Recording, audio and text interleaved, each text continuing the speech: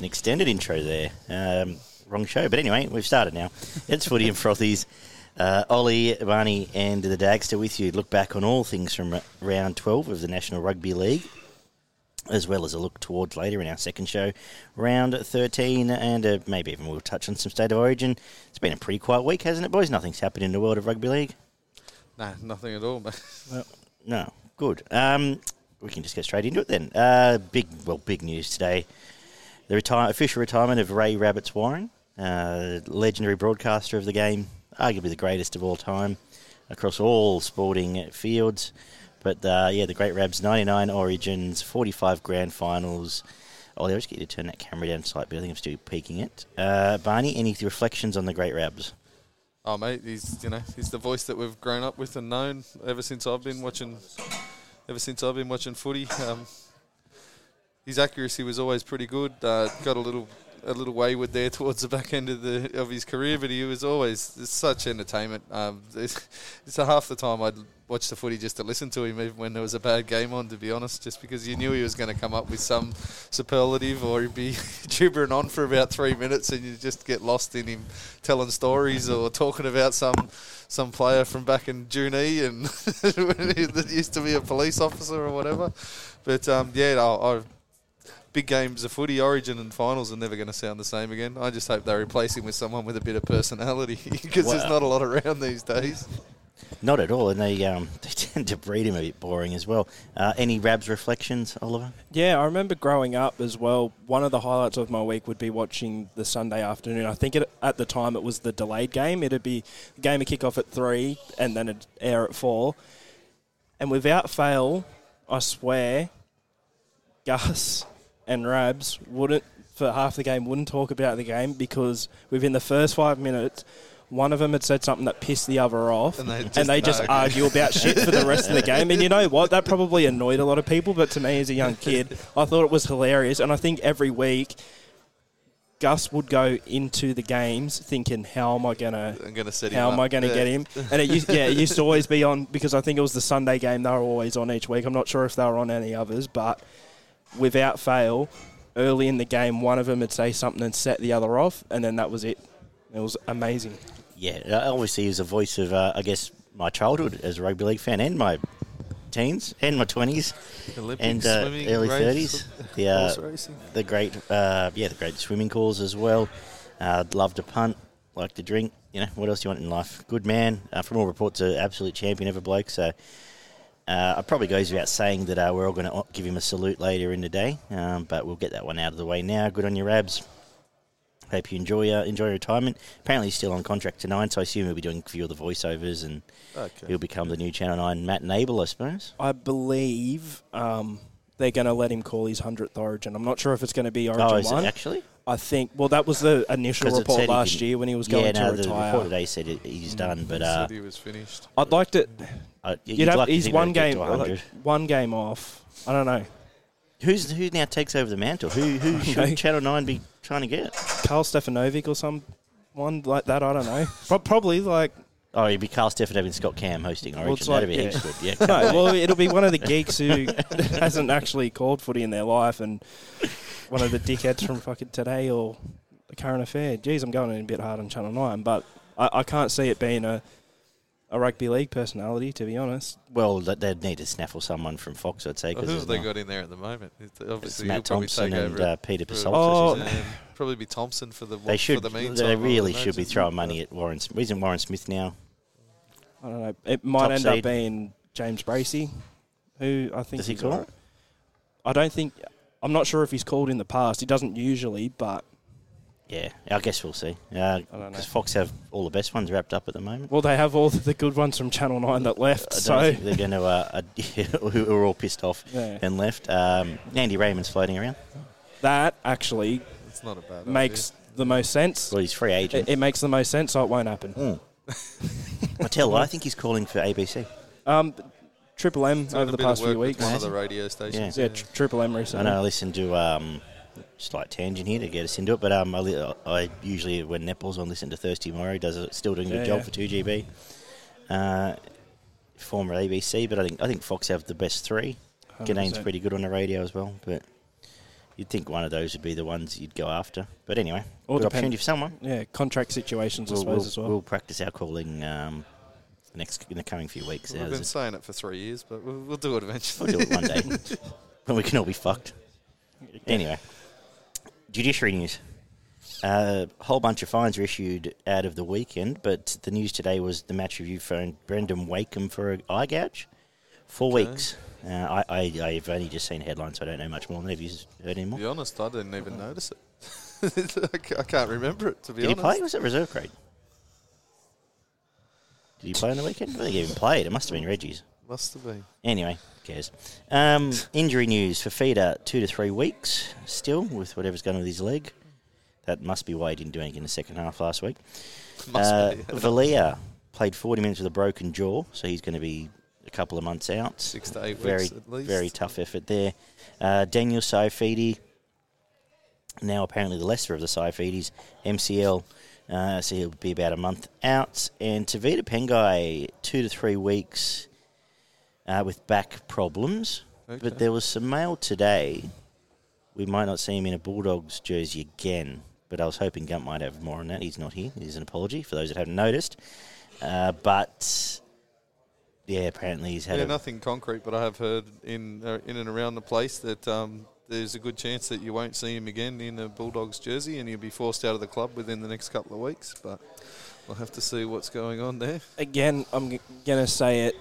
All these people who said because they signed a few players they were a top 8 team, not only are they now last, the players who they signed 6 months ago are on the outer. Matt Duffy's being dropped. Well, Duffy's Paul Vaughan's apparently on the that they might be trying to cut as many ties as they can. It's now about to be silly season, I think after Origin.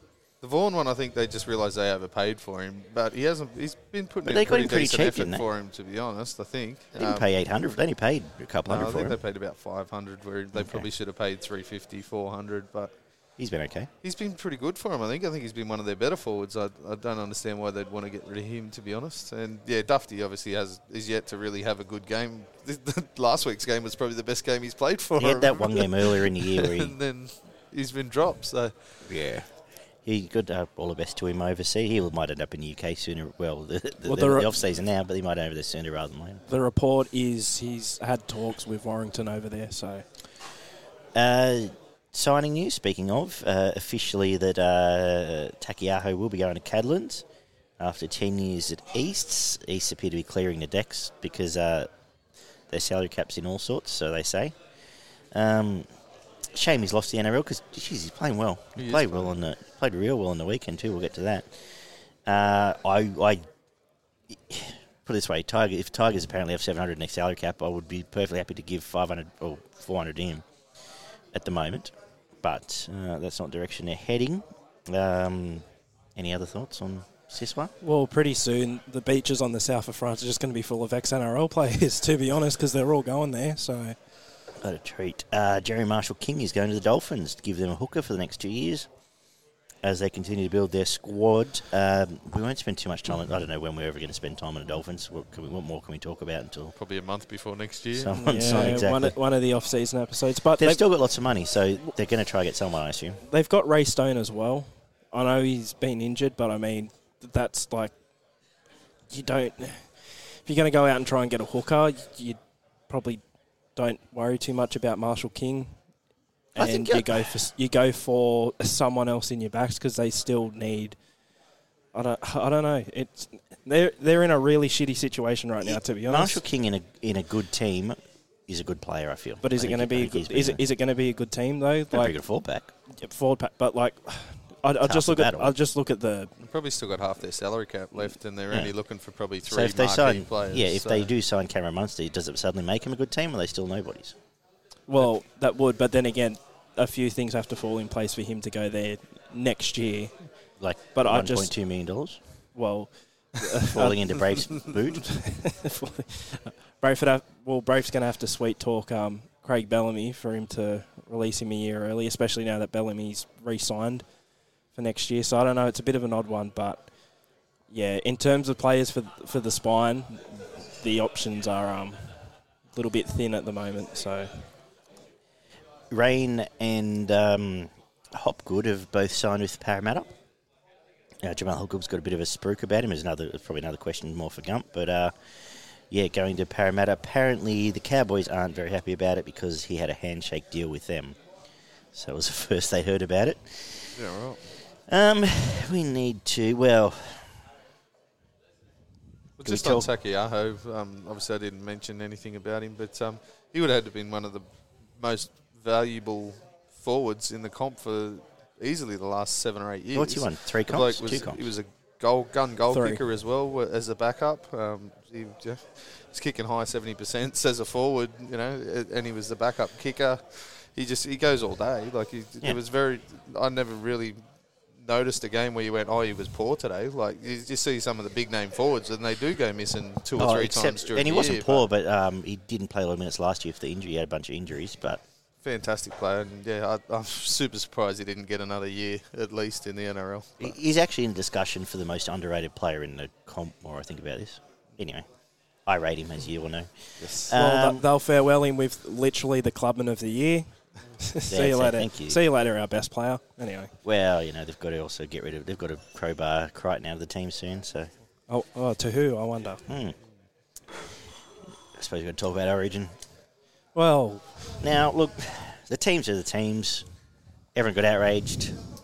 Do you really care? Do you really get that upset about it? I've said it before. I don't care that much about Origin. I get more upset about the Tigers every week than I like watching Origin because it's a good game of footy, but I don't live and die by state of Origin. I know they've come out and said Whiten's going to start at centre. It'd surprise the hell out of me if he does, because to me it's just a waste of an interchange having Crichton sitting on the bench waiting to come on and play centre or fullback. Well, I bring this up.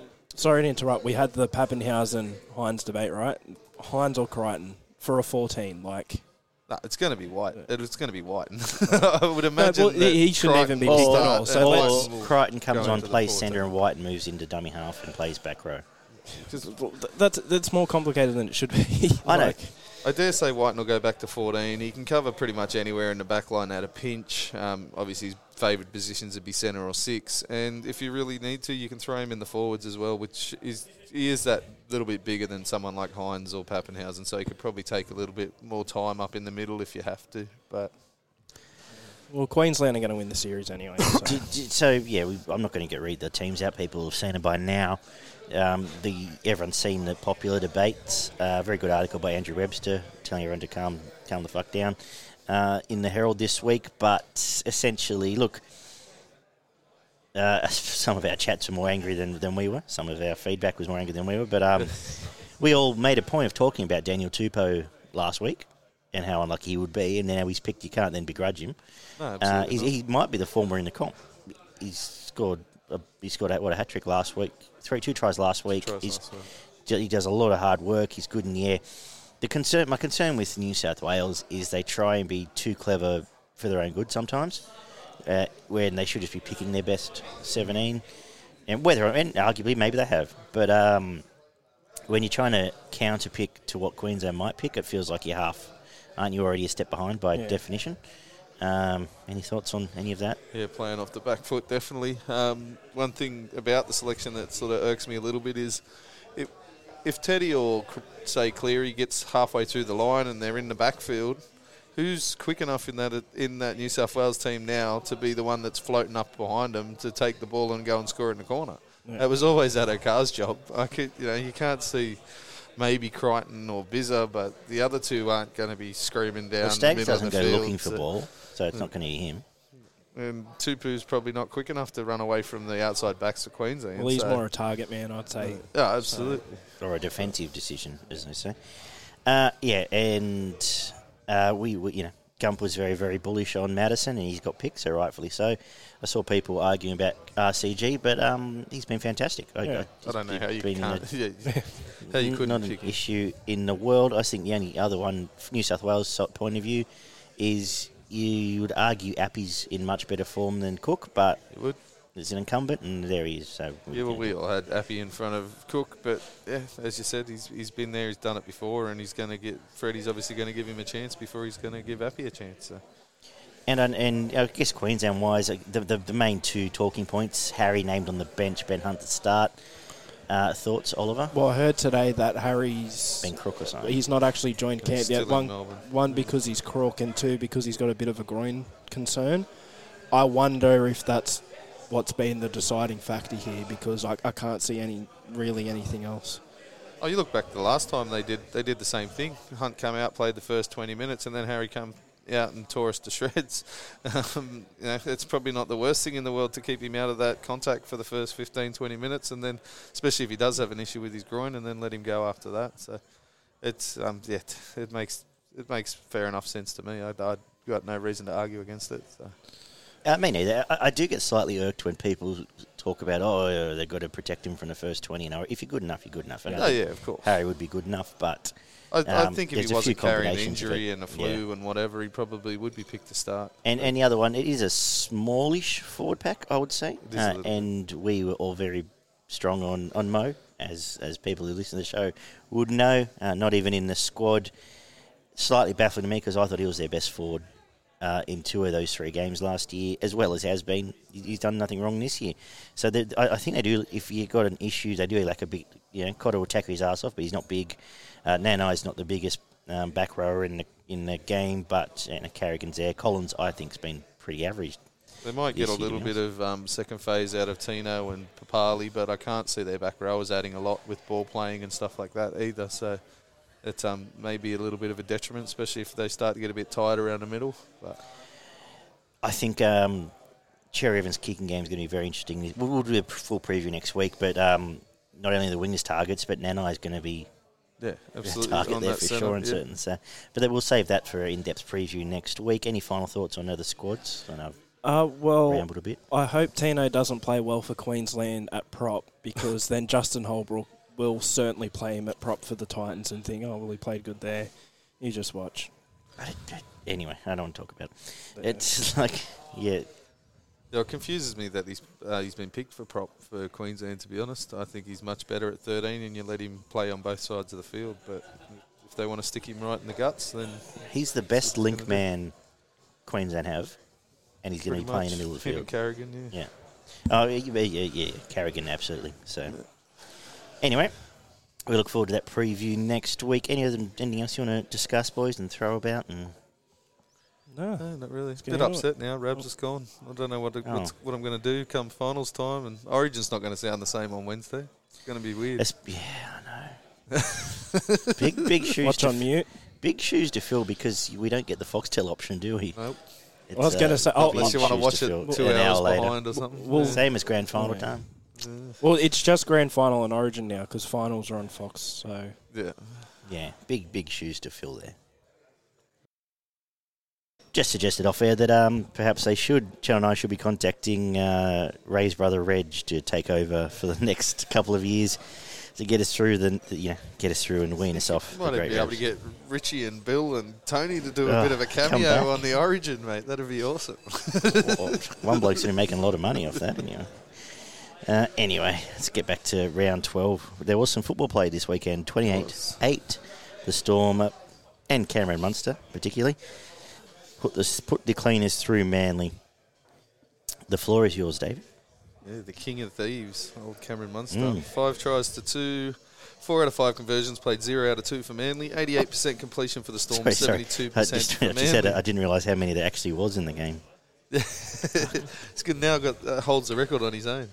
But 38 out of 43 sets, played 29 out of 40. 5 line breaks to 2, 27 tackle busts, played 22. 6 offloads to 9, 3 forced dropouts for the Storm. 280 tackles, played 351 by Manly. 1 ruck infringement to 2, 1 inside the 10 from both teams. 6 penalties conceded to 7, 10 errors apiece. Kenny Bromwich made 31 tackles, Croker with 52, Meaney with 165 metres, and Garrick with 220. Croker missed 5 tackles out of his 52, and Cooler missed 4 out of 20. Munster missed 7 tackles and made 27. Munster with 112 Supercoach points. Kenny Bromwich with 91. Olakawatu with 70.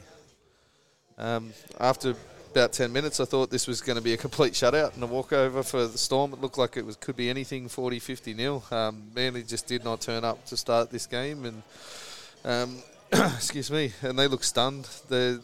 Their attack was even going backwards. They seemed to be throwing passes behind people. throwing to people, passes to people in worse positions, and it's just the Storm sort of when Manly did score, it seemed to be because the Storm had let up a little bit. They just sort of took their foot off the gas that fraction, and then Manly did score. There was one really nice pass from Foran, a long loopy cutout ball to the winger where they put some points on. But other than that, there wasn't a lot flash going on in this Manly attack. A fit Cheese and a fit number 9 and Hughes back made a massive difference for the Storm attack. You could just see it from pretty much the outset of the game. There was an immediate difference, especially with the speed of the ball coming out of dummy half, and the depth of pass. Like they were between those two, they were. You'd have 2 passes thrown, and they've thrown it 25 metres across the field. So you're hitting your 6, who's already outside his man, and then it just leads from there. And speaking of the Cheese, do these journos that said that the Cheese is a bad signing last week, have they watched the game for the last 5 years? He had one rough game where he was probably unfit and been playing middle forward. It doesn't. And all of a sudden he's the worst hooker in the comp. His service out of dummy half still up in the top 5 easily. He's really good at picking opportunities. He gives a good clean ball. And his defence is pretty solid, for a smaller bloke. So I don't know. But just let the attack set up so much easier. They had so much time to pick and choose and pull the Manly defence apart.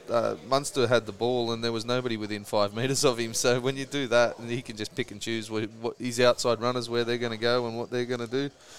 And they had a bit of fun there. I really expected them to score more points than they did. As I mentioned, Munster broke the records for the most steals and now owns it outright on his own. He was just stealing the ball for fun there at one point, just taking it off people. Still don't like that. 3 blokes hold them, 2 drop off, and then you steal the ball. It should be from the start of the tackle. Yeah, it really should be. It should be. Yeah, as soon as the second person enters the tackle, you can't steal it. But it's a broken record for Manly. Their go forward's rubbish. They're getting no metres out of their big man in the middle.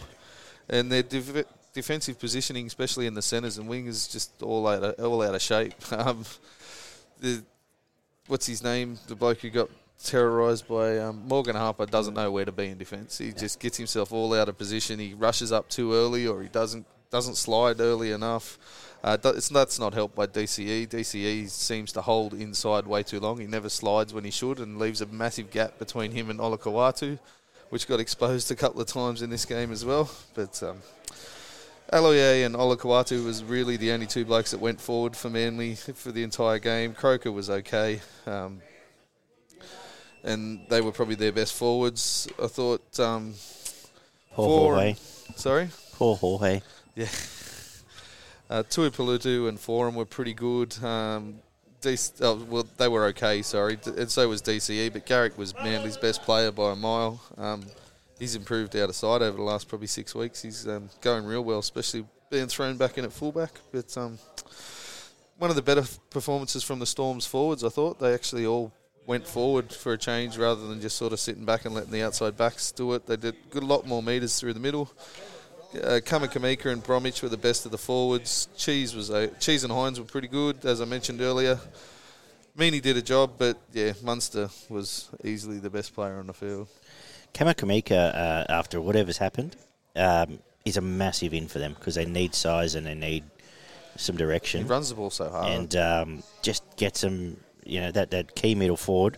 A lot of teams, especially Manly, are missing it, and having it back is probably everyone hasn't quite Jerry just how important he'll be if he's allowed. And I assume everything's right now, so he'll be on the field. And once they get Pappenhausen back, they'll be back and going.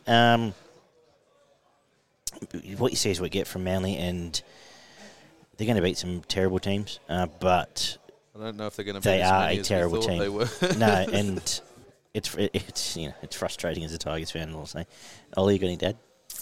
Well, just on a lot of people I saw saying in this game, even a couple were going as far as saying Manly were robbed because the refereeing was that bad.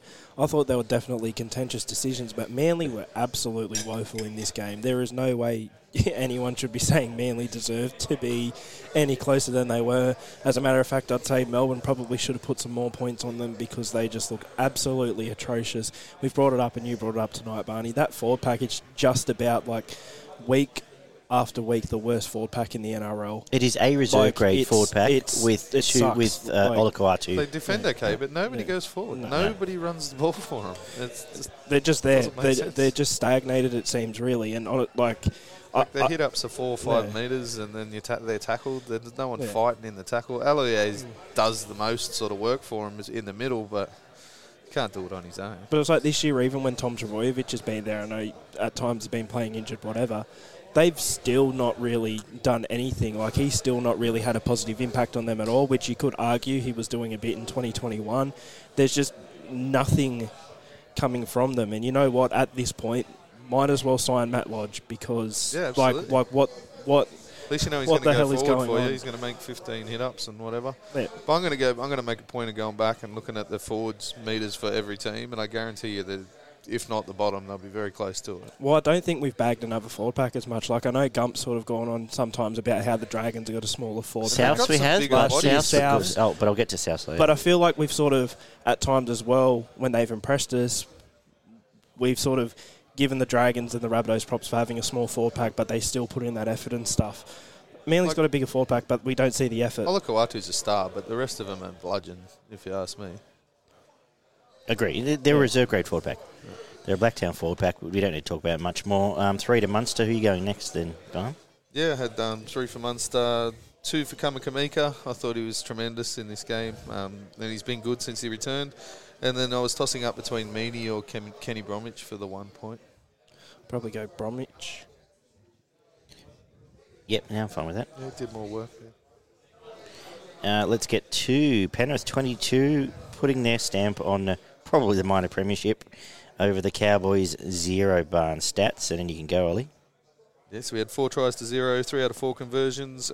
For Penrith, 79% completion, played 62%, 39 out of 49 sets, played 23 out of 37, 800-plus running metres and 300-plus post-contact metres for Penrith, 5 line breaks to 1, 30 tackle busts, played 34 tackle busts, 9 offloads from both teams, 5 forced dropouts by Penrith and a 40-20, 314 tackles, played 426, 1 ruck infringement against Penrith, 3 against the Cowboys, 1 inside the 10 to 2, 8 penalties conceded to 5, 14 errors to 16. Appy made 38 tackles. Cotter made 63 without a miss. 240 running metres for Edwards, 208 for Holmes. Crichton missed 7 tackles, made 12. Martin missed 8 and made 33. He's missed more tackles than I've noticed for a long time recently, Martin. Still makes a lot. He's never 100% last year. He's been missing like 7 and 8 most games recently. Holmes missed 5 and made 9. Hiku missed 4 and made 8. Edwards with 100 Supercoach points. Yo with 83. Appy with 81. And Nanai with 75. Well, watching this one at the ground, the first thing I noticed, and I noticed it probably within the first 5 minutes, to be honest, is that the Cowboys are not your bog standard NRL team. There is, and obviously we've realised that, but actually watching the Cowboys play at the ground, and to be honest, most Penrith games I've been to this year, they've been versing average teams. So when you see your team sort of go at them a bit at first, you sort of think, okay, this team a lot better structured, especially in attack and defensively as well. I know Penrith was sort of Adam for large periods of the game, especially the first 20 minutes, just Adam, repeat set after repeat set. The Cowboys managed to hold him out. And I've seen people, again, like the last game, saying the Cowboys were robbed, refereeing this and that. I didn't really see that, but also I think you're downplaying the effort of the Cowboys because I know it ended up, 22-0, but I genuinely do not think the scoreline was a reflection of the game. I feel like the Cowboys are a better team than that, and I have to admit, I was taken aback a little bit just seeing as like you see the line speed, you actually see the effort and the go forward and attack a bit, and it is better than 70% of the teams in the competition. That's a huge credit to them. Like seriously, like you look at where they've come from last year, and everyone he'd been there for 12 months, and they all wanted him sacked at the end of last year, and we didn't give him any credit either, thinking they were going to be the same this year. But they are so structured and disciplined this year compared to what they were. We said the same coming out of Magic Round, but we'll probably, which again is frustrating because the Tigers were able to match them for probably 20, 25 half hour, and that's where it's frustrating when we get to them later again. But are you frustrated? I need some fucking beer things to rip off my whatever you can. Anyway, I'm taking narratives that they're a top 4 team and take narrative Melbourne are a top 4 team, and as a result, I just think Penrith are 20 points better than them. 100%. So it's simple as that. Cowboys would have beaten anyone else. Most teams this week. And Penrith beat them by 20. It's pretty simple. Yeah.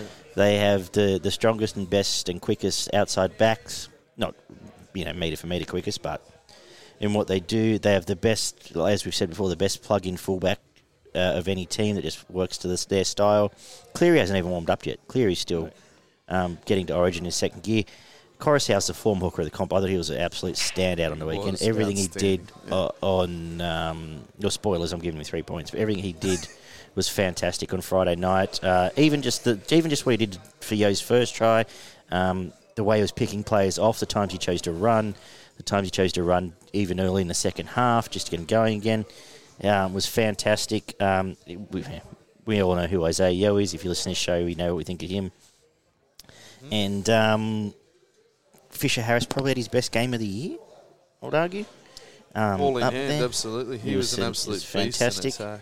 And 230 running when I was looking now, 220 metres. Yeah. Really decided to own him. They could have scored more points. End of the day, they could have scored more points. Probably the kick-out try. This game, the kick-out try was a try. There's a few others, but they're a good team, and they're that much better than the Cowboys, who are second or third best team, I think.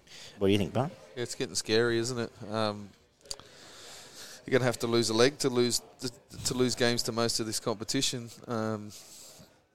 They, as I mentioned, extremely, like you say, the Cowboys look really good, structured, and all the rest of it. Penrith just don't make that many mistakes. Even in a game where they do make, this is one that they did make a few more than usual, but that comes down to the Cowboys were actually hitting and rocking them at times. Their defence was strong, and which made the ball pop out a few times. But they are so structured, so disciplined, and their game plan is as thorough as any other game plan that you're going to see. They know exactly what they're doing from the minute they walk out there. They know how they're going to try and pull a team apart. And the majority of the time, they've got it 100% right, because they went straight down the middle with the Cowboys in and around the post and scored points pretty much immediately, and then just went on from there. The Cowboys actually did surprise Penrith a couple of times early, which I did predict last week, but they didn't get any points out of it, where I thought they may have scored 1 or 2 tries early. But they did break them open a couple of times on the edges with Holmes and the centre and Hiku on the other side with some. I thought Val was really good, actually. Val was really good. The Val's been in terrific form for the last probably month or so, with good, quick ball out to the centres and some one-on-one efforts from the centres and wingers. They did shift the ball. They came there with a plan on how they were going to crack Penrith, and they did crack them once or twice. They just couldn't finish the job.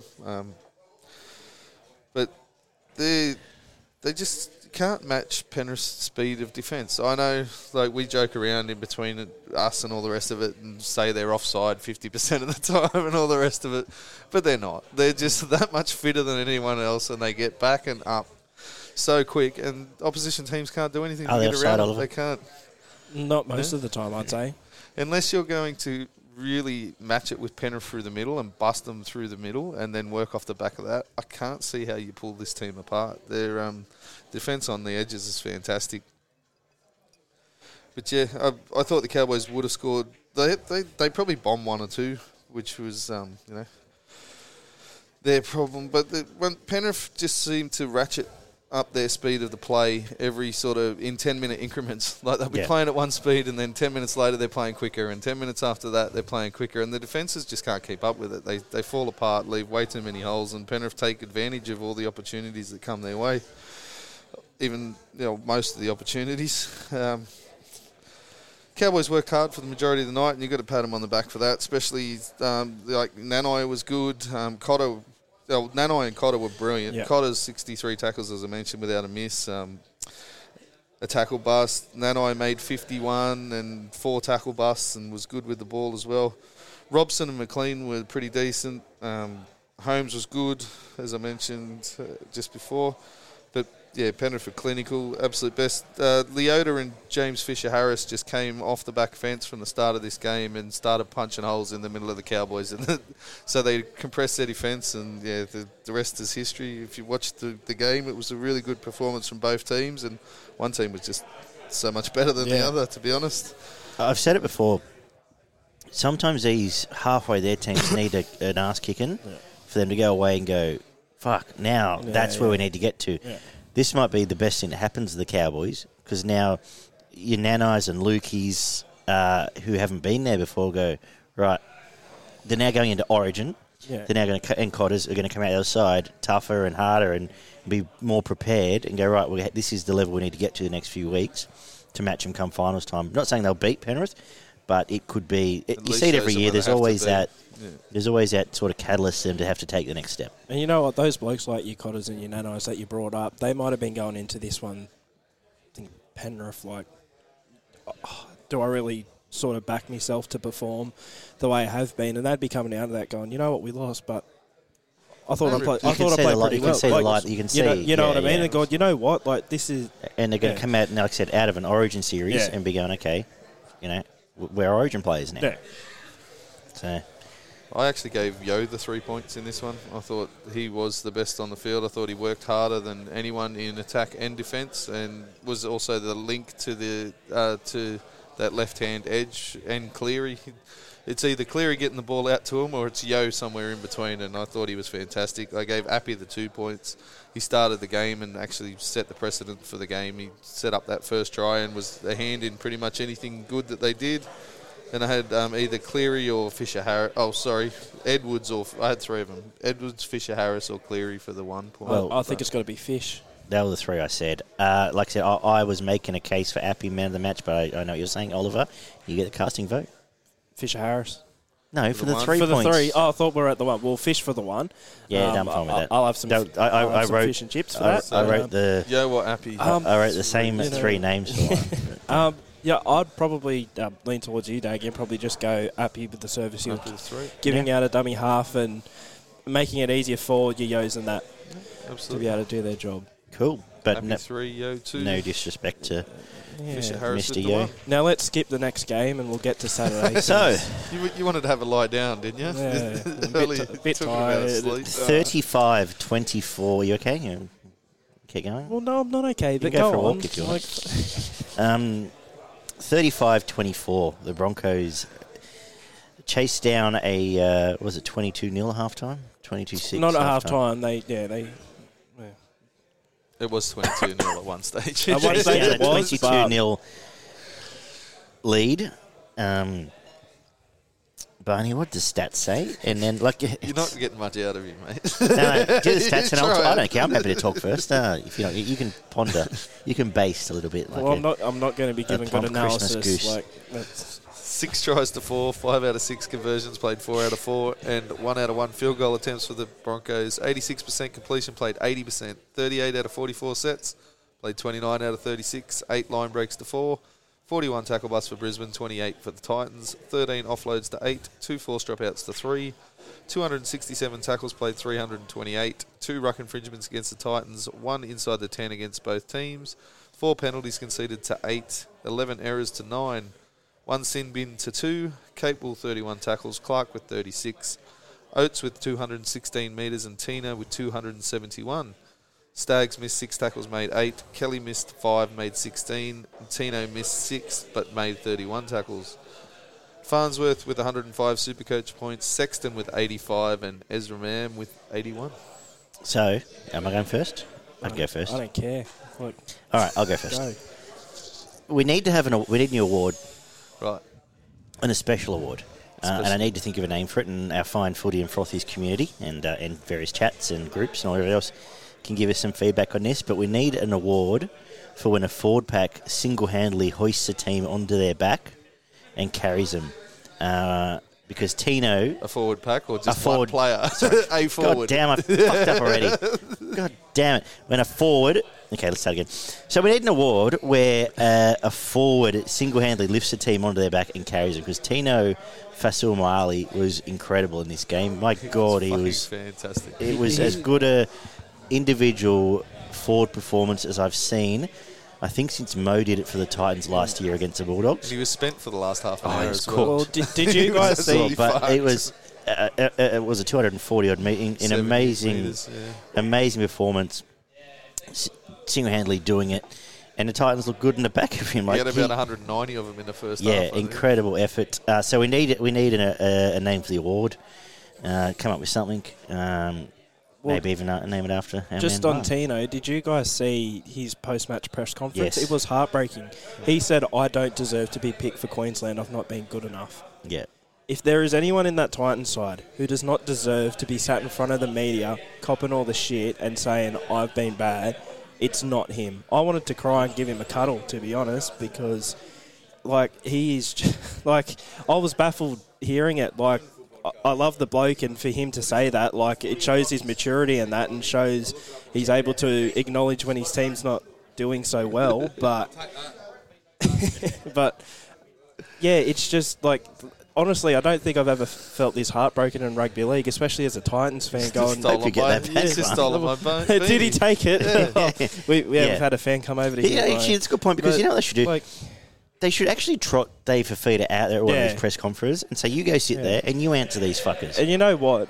Tino looked like he was nearly about to burst into tears as well. I was like, if there's anyone who doesn't deserve this shit, I mean, I hope for the bloke he goes away on camp and then sneaks into Cameron Munster's suitcase back to Melbourne, because he doesn't deserve to front the media every week. I've lost my baby. Yeah. Of course, check out rugbyleaguemerch.com.au and get yourself .com to get yourself a beanie. Like Barney's going to have to do. Some fellas just wanted off with his, but it was very nice. Absolutely sense. Do you need to pause and go find it? All right. Fuck it, it's gone now. He'll bring it back. He seemed like a nice fella. Shout out to the beanie thief. Tino was fantastic. On the back of that, Toby Sexton had his best half of first grade. I think every kick was on point. Most of his passing was on point. Fantastic. His game control was fantastic. He looked $1 million, and they thrived off the back of it. Campbell chimed in when he needed to, and they shot the shit out of Brisbane for half an hour. Did. Then the game ended and we went over. Then Brisbane put on 35 unanswered points, and I can't even Titans just stopped playing is what happened. No one dominated them, no one was better. Tamari Martin was pretty good. He was really good. Yeah. And if everyone tried hard and their forward packs kept rolling, but they just fell apart. And the strike centres got involved, wingers got involved, and somehow you lost by 15 points. So, do you have anything to say now, Oliver? Yeah, I do. And other than my bit about Tino, because that's one of the worst things about this year. He's been so good. But I'm watching this game, get home from the Penrith game where I actually got to watch a couple of good teams perform. And I'm sitting on my couch, I'm watching these geeks play well. I'm getting messages from people, the Titans look all right. They'll kick on with it tonight. I had no confidence whatsoever. In fact, the more points the Titans scored in the first half and the better they looked, the more confident I was in them getting beaten, to be honest. To all zero of the Titans fans listening out there, and to be if there are, you know what, if you're a Titans fan listening to this, please get in contact, because Ollie will buy your beanie. Yeah, we'll give each other a cuddle or something. I don't know, but create a support group. Yeah, mental health awareness. But honestly, it has literally gotten to the point where the more that Titans looked good in the first half, and the more they started running away with it, is the more confident I was that the comeback's coming, and it happened. The first try from Brisbane, I think they might have scored before the Titans scored their last try in the first half. It did, yeah. From that moment, I was like, well, it's done. They'll come out in the second half and they'll blitz us. And it's not me having an amazing prediction here. It's me being a long-suffering Titan supporter. That seems to happen doesn't matter which half it is. Sometimes it's in the second half. But until the short kickoff. And the minute they did that, and the minute it's just this game's over. How far, Brisbane? To be honest, right, and after this game, I watched the new Obi-Wan Kenobi show, right, as a Star Wars fan. I loved it, especially if you're a prequels fan, you should watch it. But I remember coming away from that thinking, fuck, why'd I watch this game beforehand when I could have been watching, when I could have just watched this, to be honest, because it's a lot better, it made me a lot happier. So, Yeah, Barney, give your proper analysis. Oh, it was some exciting, expansive footy. Titans went from edge to edge and sort of broke the Broncos apart. They went in and behind with the short kicking game, which was dividends there. There was a try and a few forced dropouts, which I've been mentioning about the Brisbane defence for a while. But there was some brilliant touches from Campbell and Sexton, especially in that first half an hour, and they were dominating. As you mentioned, Tino was playing like a man possessed. He was fantastic. Best game I've seen him play for a while. Any forward I've seen play for a long time. And they were running all over him. There was 5 minutes. There was 5 minutes that cost the Titans this game, and it was the intercept pass followed by 2 sin bins in 5 minutes. Yeah. And you got 11 players on the field. Brisbane go down there. They were always going to score. Titans managed to get down, force an error, and then the Titans score with 11 players on the field, and you're thinking, oh, shit, that maybe they might be okay. But by the time the 2 blokes come back from the sin bin, they were cooked. Like, just about everybody in the field had no energy left. They were down. Their defence started getting leaky on the edges again. And Brisbane just went there time and time again. They pressured the centres with obviously the majority of their attack goes through Herbie and through Staggs, and they made an impression down the edges of the Titans, who just fell away. They were gone. Last 20 minutes, nobody had any energy left in that Titans team.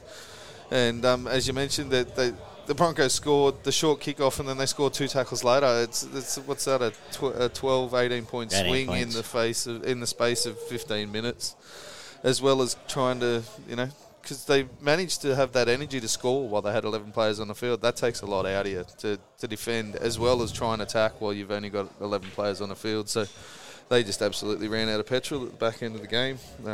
Sexton was good when he was on the field. I was a bit worried about his shoulder. I didn't think they'd actually play him this week. That looked pretty bad when he went down. Still got to clear, got to get clearance, but yeah.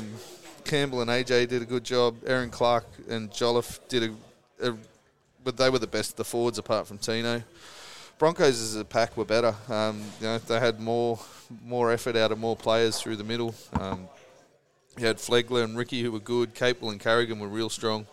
And the halves played okay. Ezra Mam, he was fantastic in that last 20, 30 minutes of the game.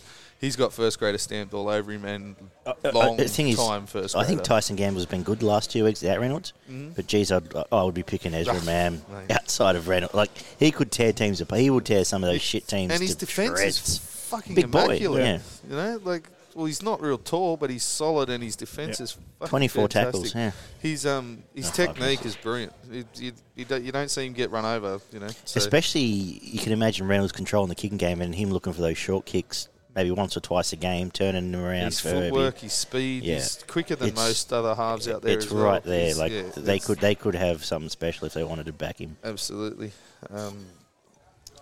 As you mentioned, Martin was good. Haas and Herbie were the best players on the field for the Broncos. So I gave Herbie 3 points. I gave Haas 2, and then Tino 1. I'll tell you what. No, I'm giving Tino 3. You're giving Tino 3? Tino 3, Herbie 2, Haas 1. But I'll do that. I had That's fair. I had Tamari Martin for 1 as well. I wanted to mention him, but I'm okay with Haas. Haas was enormous. I'll give Tino whatever he wants. I'll find a way to make it happen. 3 points.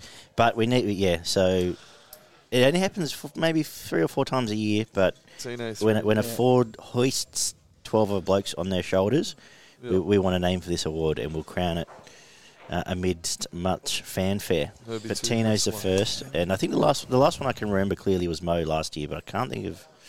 There's probably been one in between. Haas would have done it once or twice. Haas probably did it many times. Just before we finish, how bad does a culture have to be at a club, or bad must your self-esteem be to put in that performance and then say, I don't deserve it? Yeah. He was shattered, mate. He put in that much effort, and they looked like they were going to win the game. For half-time, they should have gone on to win that game. So. Yes. Quick urinal break, as Barney goes to find his bean. Let's do this. Can confirm, Beanie's gone. I'm shattered. I'll never financially recover from this. Scott just has a gun to your head. Buy another beanie, Barney. Buy another beanie. But of course he can at rugbyleaguemerch.com. Anyway, 24-16. We can't wait forever. The footy continued as the Newcastle Knights beat the Warriors in a game of rugby league. Well, Barney, you can tell us the stats. And then sum this game up and we can all move on with our lives. Right, yeah. 3 tries to 4, 1 out of 3 conversions for the Warriors, 4 out of 4 for the Knights, a missed field goal attempt for the Knights, and 1 out of 1 penalty attempts for the Warriors. 76% completion for the Warriors, 70% for the Knights. 29 out of 38 sets played, 24 out of 34. 3 line breaks from both teams, 21 tackle busts by the Warriors, 12 by Newcastle. 4 offloads to 2, 4 forced dropouts by Warriors, 1 by Newcastle. 307 tackles played, 343. 1 ruck infringement from both teams, 5 penalties conceded to 6. 10 errors from the Warriors, 9 by Newcastle, and a sin bin to the Warriors.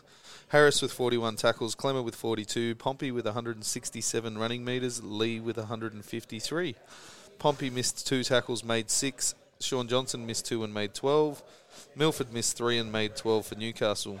Tuala with 95 Supercoach points, Ponga with 72, Frizzell with 71, and Aitken with 66.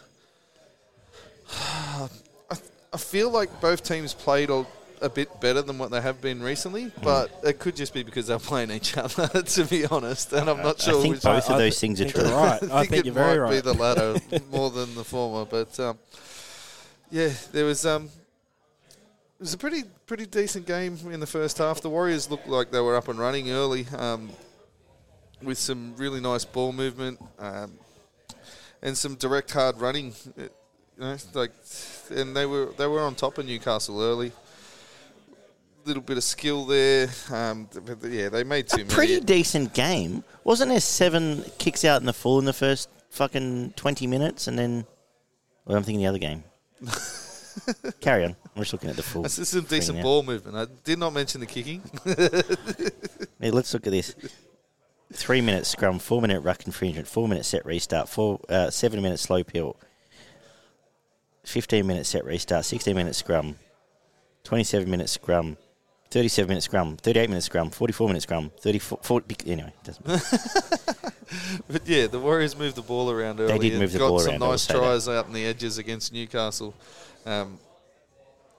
And yeah, I thought they were pretty good, and they were in front there early. But Newcastle fought their way back into it, and with a couple of nice tries, their forwards were better than the Warriors' forwards, basically, to sum up this game, and that's how they ended up getting through there. But the Warriors would be kicking themselves too, because there was a couple of tries that were absolute walkovers, and that try from the scrum where Ponga just wraps around, passes once, and neither of them had a hand laid on him, and he just runs over and scores next to the post. Like, you let in tries like that, you deserve to lose the game.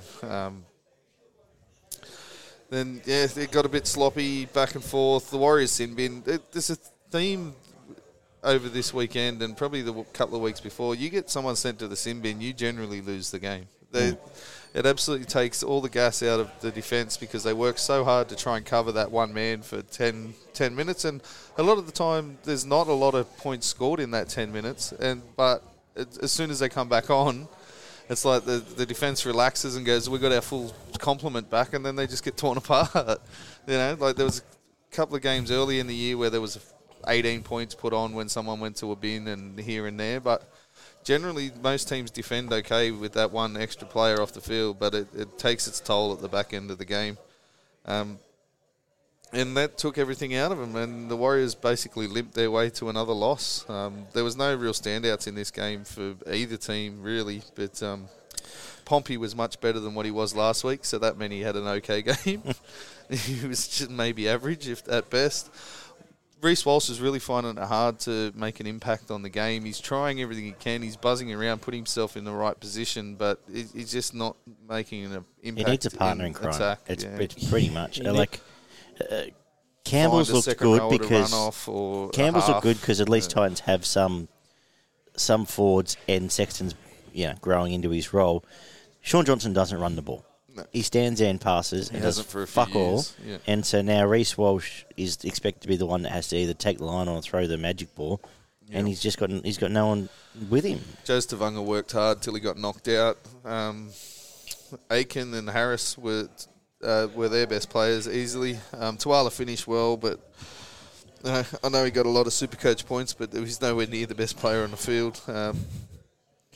Milford had a couple of nice touches early again, but then gassed out after 20 minutes, half an hour, and sort of tapped out and went missing again. But what he did do early was good. There was some nice short passing and a couple of nice kicks. But, yeah, Ponga was okay.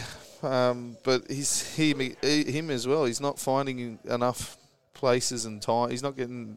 He doesn't seem to be putting himself in the position enough for mine to make an impact. No. He does occasionally, but yeah, he's not getting himself involved enough. Clifford was decent, but Clemmer and Frizzell were the best 100%. Players for Newcastle by a mile. So. Well, they were the difference makers for me, to be honest. Like, those two alone, in the end, probably did the hard yards that got Newcastle the victory, because I don't think this was an overly great game, and I don't want to spend too much time on it, so... The only other thing I'll say is that if there's ever a push to introduce relegation to the NRL, maybe this game's part of the marketing campaign. I don't know. Right. We did all. We knew what we were getting ourselves into, and it delivered. So, and you know what? Hey, and the Titans will join them in the championship or whatever they call it. There's a couple of nice flashes, but yeah, the majority of the game was below standard. Which two of your forwards are given points to? Clemmer I gave 3, Frizzell I gave 2, and then I had either Harris or Tuala for the one. Tohu's getting one. Tohu the one. Yep, absolutely. You'd rush through that one to get to this. It's just absolute depression. You forgot this was the next game, didn't you? 44-18. The South Sydney Rabbitohs beat the Wests Tigers. I actually wasn't.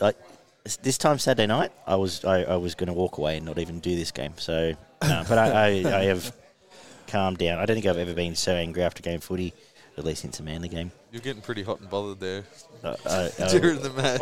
I was not a happy chappy. Do some stats and I'll think about what I'm going to say, if anything. Maybe we should just create our own support group. Let's agree not to talk about our teams. Let's just not. But then no one will listen. So 8 tries to 3, 6 out of 8 conversions for the Rabbits, 2 out of 3 for the Tigers, and 1 out of 1 penalty attempts for the Tigers. 80% completion for the Rabbits, 69% for the Tigers. 34 out of 42 sets played, 23 out of 33. 700 plus running metres and 250 plus post contact metres for Souths. 10. 6 line breaks to 5, 45 tackle busts to 16, 8 offloads for each team. Thank you, mate. Thank you, brother. 4 forced dropouts to 1. The beanie's back. My life just got a little bit happier. 0 40-20s, 278 tackles played, 359. 2 ruck infringements against the Tigers, 1 inside the 10 for the Rabbits, 2 inside the 10s against the Tigers. 4 penalties conceded to 2, 8 errors to 11. Cook made 40 tackles, Offa Ngowi with 49. Tom Burgess with 235 running metres and one of his better games for a couple of years. Naden with 152 running metres. Ilias missed 4 tackles, made 9. Laurie missed 6 and made 9. And Offa Ngowi missed 7, but he did make 49, so you're probably a pass mark. Graham with 119 Supercoach points. Walker with 114. AJ with 114. Walker with 103. And another South player before you got down to Mamalo on 79 Supercoach points. Right. So the most annoying thing is end of the day they won by too much for me to blame the referees. But every single chance they had of momentum was shut down by the officiating in this game. You can tell me I'm wrong. You both think you'll get your chance, but you tell me wrong. But I didn't tell me I'm wrong. But there was some average decisions, and on the back of basically doing all defensive work for the first 35 minutes of the game. It caught up back at the backfield. I'll talk about the game, not talk about the club. Dane Laurie was most weeks. We're going to talk about the club. We'll be here for fucking 3 days. Yeah. Dane Laurie was fantastic. They had that. Oh God! Cut him. Yes. Their left hand sweep looked fantastic. Laurie looked great on his return. The problem was. Well, it's very simple. They missed Alex Twal in this game. And the more I thought about it is they just got killed through the middle, and you take out a bloke who makes 50 tackles and doesn't miss any through the middle. They got killed. Rabbitohs had all of field position, all possession, but never really looked dangerous until Havili came on the field. And he changed the game. He was fantastic, really good. And then the big bodies, they realised the big bodies were the difference, and they did the damage. Tom Burgess had his best game in 5 years. Probably since he had a really good since the semi-final last. He was really good since last the last year. time he played us. Actually, he really was fantastic, and Campbell Graham was absolutely outstanding. I thought did enough to, especially on that left side when they moved him, did enough to get in the Origin team, but. He's another one that no one seemed to feel sorry for. But his defensive work was great and his stuff in attack was good, and they should just leave him on that left side and stop fucking around with it all because it gives him a thing. I think we may have mentioned it before the season kicked off. On to the club? No, I'll get that in a minute. We'll do the game first because obviously a lot's happened since. That said, every time there was opportunities, it was snuffed out, and ridiculously so. The Laurie play the ball shouldn't have been a penalty, shouldn't have been a lost ball. Somehow they thought that dummy half threw the ball 40 metres into the backfield was play on. I'm slightly baffled. And then that led to a 6 again, which on the 5th, which led to I think 12 points being scored in a matter of minutes. And then Souths came good, and Cody Walker got his tail up, and off they went. But it was. I should have changed my tip as soon as Cameron Murray played, basically. Simple as that. That's what I did. And the smart money in PCTC did. They, end of the day, if South springboard off this, good luck to them. I don't know how they will, but Mark Nichols backs helps. If Tom Burgess going to play this every week and they use Havili that way, it's all good signs. All the forwards were good for South. Yeah. Nichols will help. Yeah, Cody Nicarim is not a fullback. No. You put Latrell back in his team, then they're back in the top 8 conversation. If they play like this. Well, yeah. Is all I say. Barney. Yeah, Cody over the last couple of years has made himself look less and less like a first grader for, probably the last 18 months, 2 years really. But it was it's one of those games, and it's a common theme. You seem to get 2 or 3 of them every week where they start on fire, and Tigers looked like they were going to again dominate this game. 15-20 minutes in, they were doing everything right. They were well on top and looked completely comfortable. And then they looked like a completely different team come fucking 80 minutes of the game. To me, the difference between the sides was 3 soft tries and an intercept.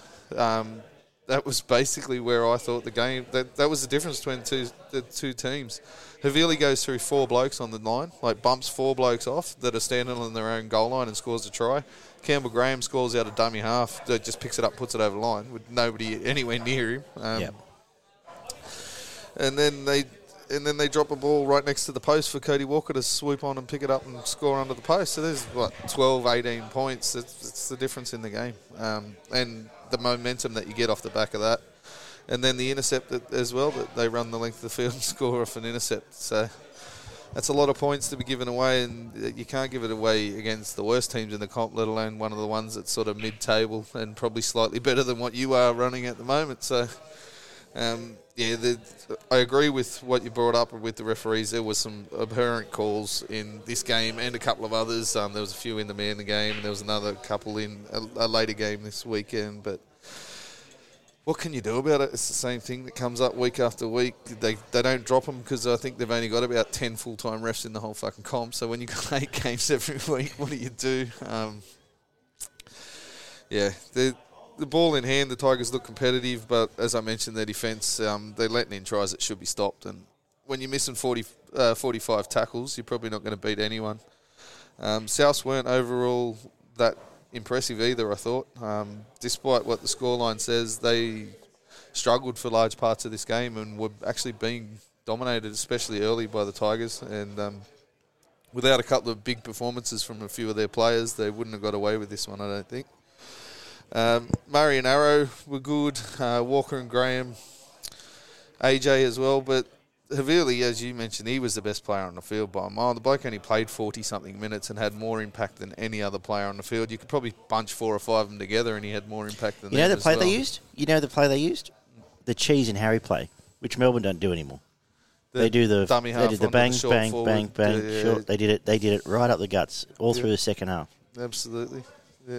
But And he was massive off the bench for them, and the Tigers bench added absolutely nothing. They probably actually made the team poorer when they came on. I think that was the minutes as well. The rotation doesn't seem to be right there for the bench for the Tigers. But Simpkins, Offa-Hungawi and Luciano were good. Laurie and Brooks were okay. And Mamalo, he finishes well when he gets given opportunities, but to me he doesn't seem to do enough work when they need him out of the back end for such a big body. So he flops around the ground a lot.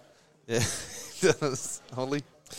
Well, the big thing for me, officiating aside, and you guys sort of touched on it with South Sydney's forward pack, I'd say overall what killed the Tigers is just they were outran by far, and specifically the forward pack. It seemed for South Sydney, if you had any number from 8 onwards on your back, you were just absolutely tearing the Tigers up in attack, and I'd say it was a team effort sort of led by Thomas Burgess, but like even Damien Cook week before Origin, I'm not saying he's back to world-class form or anything, but just sort of on the back of the running game the Fords had, he was able to sort of get a little bit back towards the Cook of old, and I'm not saying not even saying he was the best player in the field or anything, but just as a group, that forward pack, in terms of like a running display from a forward pack, there's not been too much better this year, and I think overall that's what won it for South Sydney. The other thing I'll mention is, yes, we have sung Jackson Hastings' praises endlessly this year, but there was times it felt like he was in the way. Times like he was trying to actually touch the ball too much. And I don't think I've noticed it at all this year. Like, I know he has more touches than any player in the game, and by a fair way. But generally, it's not to the detriment of the Tigers. No. Whereas for parts of this game, he did seem to get in and maybe it's noticeable because Laurie's back and whatever, because Laurie looked so dangerous at times. And, you know, it's the old sliding door thing. If Laurie doesn't get ankle tapped and he scores, and then all of a sudden we're up 20-0, who knows? True. But, so that was the only thing I noticed. We'll put a bow on this. Look, and get to the club talk next, because it's cathartic for me. But end of the day, I sit here and there'll be people pulling their hair out, saying I've got to wake up to myself, and I do. So I'm going to wake up to myself. After 13 rounds, you can't be unlucky 8 of them. Yeah. Matt still thinks they're going to win the comp. What's he going to say? No, what's he going to say? Oh, come on. Well, that's what gets you. You could be somewhat realistic and three points to... We're still a massive chance of making the 8, but the fucking win the comp. Well, that's... even that's to me, that's... Like, and I am the most one-eyed of one-eyeds, but and there are 5-minute periods where I think we're finally back. We're finally going to team, yeah. But, you know, it is what it is. They are very much most likely going to finish in the bottom 4. Yeah, I know that. 3 points Havili, 2 points Tom Burgess, and either 1 point Campbell Graham or Laurie out of sympathy, I thought. But I'm happy to go clean south if that's I had what 3 for Havili, obviously. To give a bench front row of 3 points is pretty... doesn't happen very often, but he definitely deserved them in this game. I gave 2 to AJ. I thought his finishing was fantastic. He got himself in the right position. He got himself another hat-trick. And we didn't mention he's now the all-time South try scorer for South. Yes, he is. And then I had Murray or Walker, but... No, Tom Burgess was sensational. I thought Tom Burgess deserves. I'm happy to go Burgess 2. Let's go Burgess 2 and AJ 1. All right, let's do that. Okay, so I didn't mention it in the news, but... don't mute yourself. Mute Barney and I. No, I don't really have a lot to say. It does look like Madge's coached his last game. The Tigers are having You might have a couple more. Internal review over the Origin period, and like I said, I feel like they've been unlucky. Like, you know, if they win the Warriors game, if they win the Titans game, unlucky against Manly and St George, it's a different game. But like I said, how can you be unlucky every round for 12 rounds? So at some point you have to have the meeting for myself and say it's them, not me, which I have had this week. So I will be slapping myself this week and give myself a wake up call. I'm going to drag your team down to the Titans level again, because we're about the same, give or take. Come on. But the biggest issue I've seen out of the Tigers for probably 4 or 5 years now is even when they do have games where they're really good in attack and they score 30 points, they leak 45 or 50. Yeah. Like, you just can't. The defence has been really not good for 4 or 5 years now. So 100%. So to my point is internal review. No other club's having an internal review over Origin period, so something's afoot. But there is deep reviews. So. It seems to me that basically they're having this review, and it seems from the Mail today, even as late as today, is that if they can get Ciraldo, he'll be coaching next year. If they can't, Madge might get to the end of the year. The other two names there are some lights in the tunnel in that they get Twile back, Dewey's back next week. There might be movement around Brooks, Dewey, whoever. Brooks might go to the Dolphins and fill that match Maline 7 spot up there. And Appy and they're getting the best hooker and the best second rower in the game next year. So there is upside. Yeah. And they've got apparently $700K to spend, which needs to be done under a coach. So I suspect if Ciraldo's available, and I think that's why it's happening now, because Ciraldo's about to ink a new deal with Penrith. I think if they can get in early, Ciraldo will be there. If not, the other two names that seem to be mentioned, John Morris was the latest one to be mentioned, as well as Flanagan. I thought it might have been trying to sort of get under Bulldogs and get Flanagan before them, but that's off the table, Barn. Yeah. And I thought Brett Kamali's also been mentioned. And Brett Kamali would be the caretaker in the meantime. So, who I don't know a lot about, obviously don't know a lot about as a coach, but I believe he's doing an okay job. And did they, because I know he coached the Toyota Cup team a bit, was he the coach when they made that grand final against Melbourne? Yeah. And from all reports, the junior system is incredible, like really, really good. The junior setup's amazing. The facilities are amazing. I know parents that are in it that say it's incredible. There's just a disconnect to what's actually happening to us poor supporters when it gets to first grade. Your thoughts on sort of Flanagan versus Morris? You're obviously best cued to give your thoughts on that. What do you think? Oh, well, obviously Morris came in on the back of Flanagan after everything that happened there. To me, Morris is a softer edge than what Flanagan. Any time that Flanagan was in control of the Sharks, there was no soft edge. There was no corners cut. There was always that grit and grind, and they prided themselves on their defence and their aggressive and their aggression. And to me, once he moved away, that seemed to sort of step away a little bit. Morris was more about trying to set up the pretty plays and score more points than the opposition, and the defence sort of seemed to go out the window a little bit. So, to me, I rate Flanagan a lot more than I do John Morris. But John Morris was he was a handy coach. He shouldn't have been sacked at the time. At the time it happened, I think he should have been sacked by any means. But I sort of agree. I think Flanagan's a better fit. I suspect we may not get either, and I suspect if they can get Ciraldo, that would be announced in next week. But probably there's enough self-indulgence for one day, isn't it? What also isn't going to help Madge, and again, I'm going to bring it... And by the way, boys, if you ever need a little therapy session, you're allowed to bring it up in the show. My team's not worth it. But just, again, from an international point of view too, I keep forgetting Madge is actually still the Kiwis coach, and they are playing the night before Origin 2. So there's going to be at least a week there where Madge is away from the Tigers in camp with the New Zealand side, and then you got the World Cup at the end of the year and everything. The place that the Tigers are currently in, Madge really shouldn't be leaving.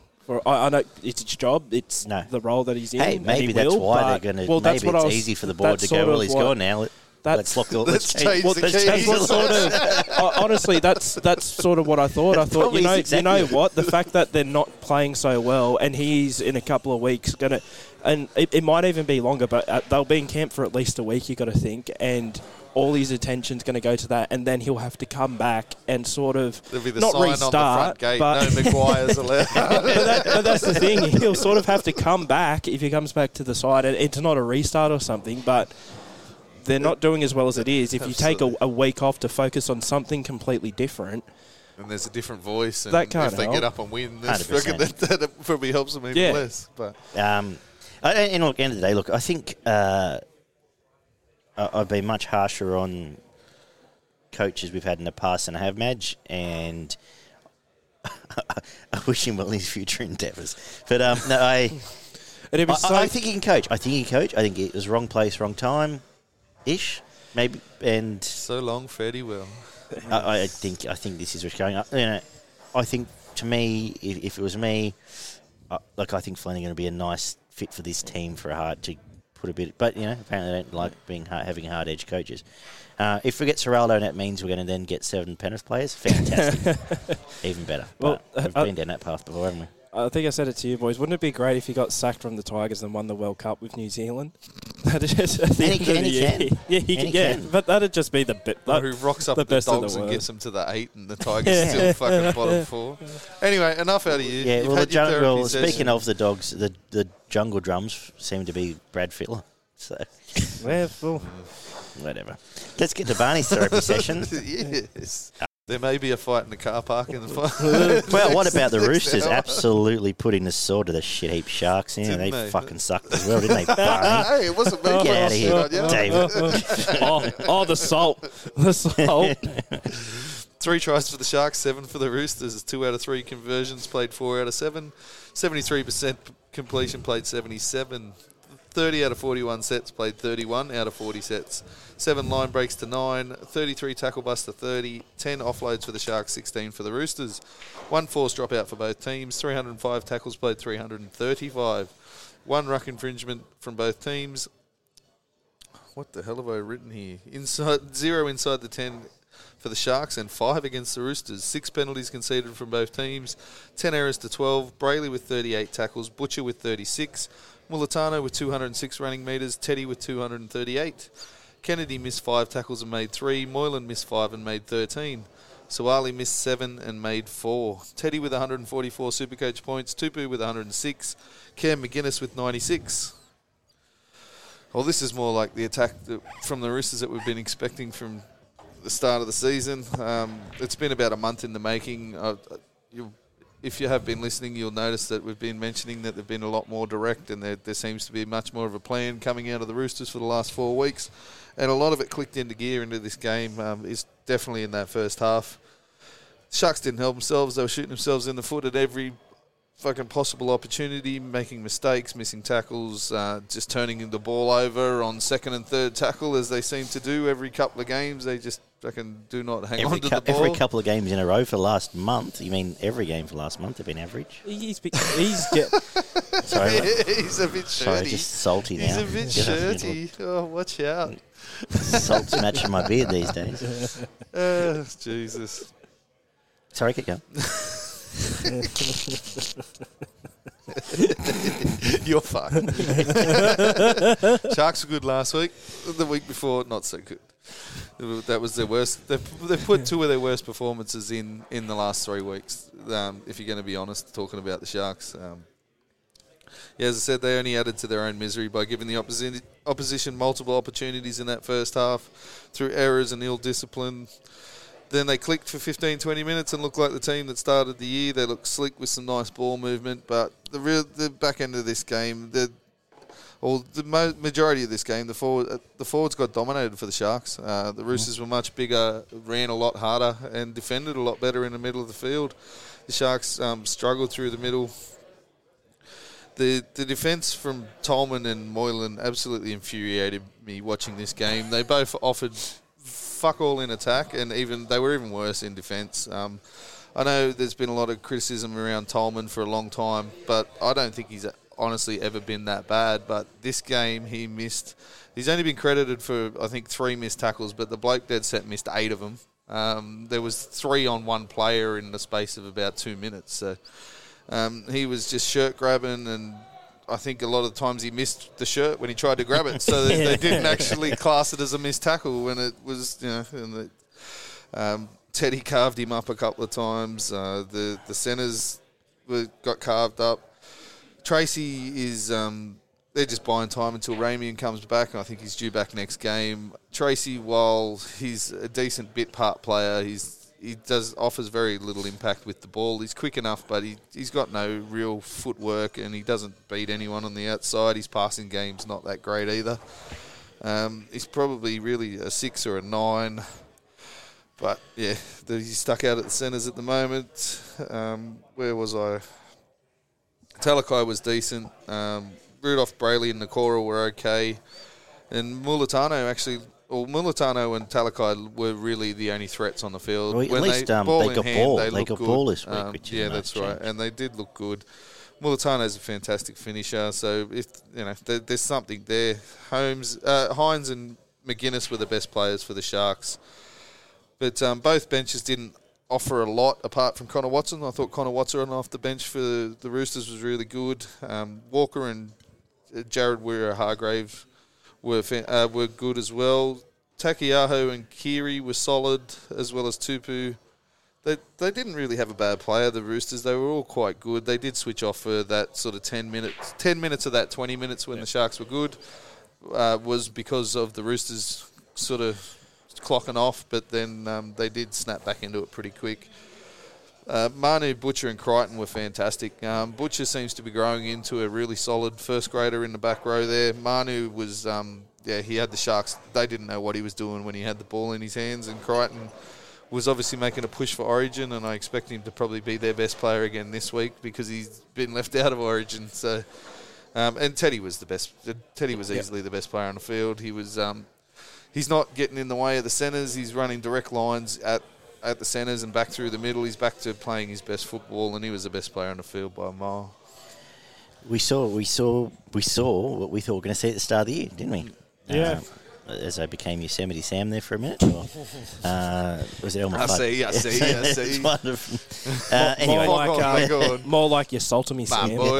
Yeah. Oh, got it. He's got a better mustache. Anyway, summed up pretty well. I want to reiterate Cam McGuinness. I thought he was easily your best. He was fantastic, and I thought when I kicked myself for not having him in Supercoach. But anyway, there was a Teddy show, followed by the Manu show. And I agree, Angus Crichton, his stats don't reflect how good he was in this game. I thought he was just man on the spot and just impact and everything. And Takiaho, too. Everything Takiaho did was good at lock. It suited him.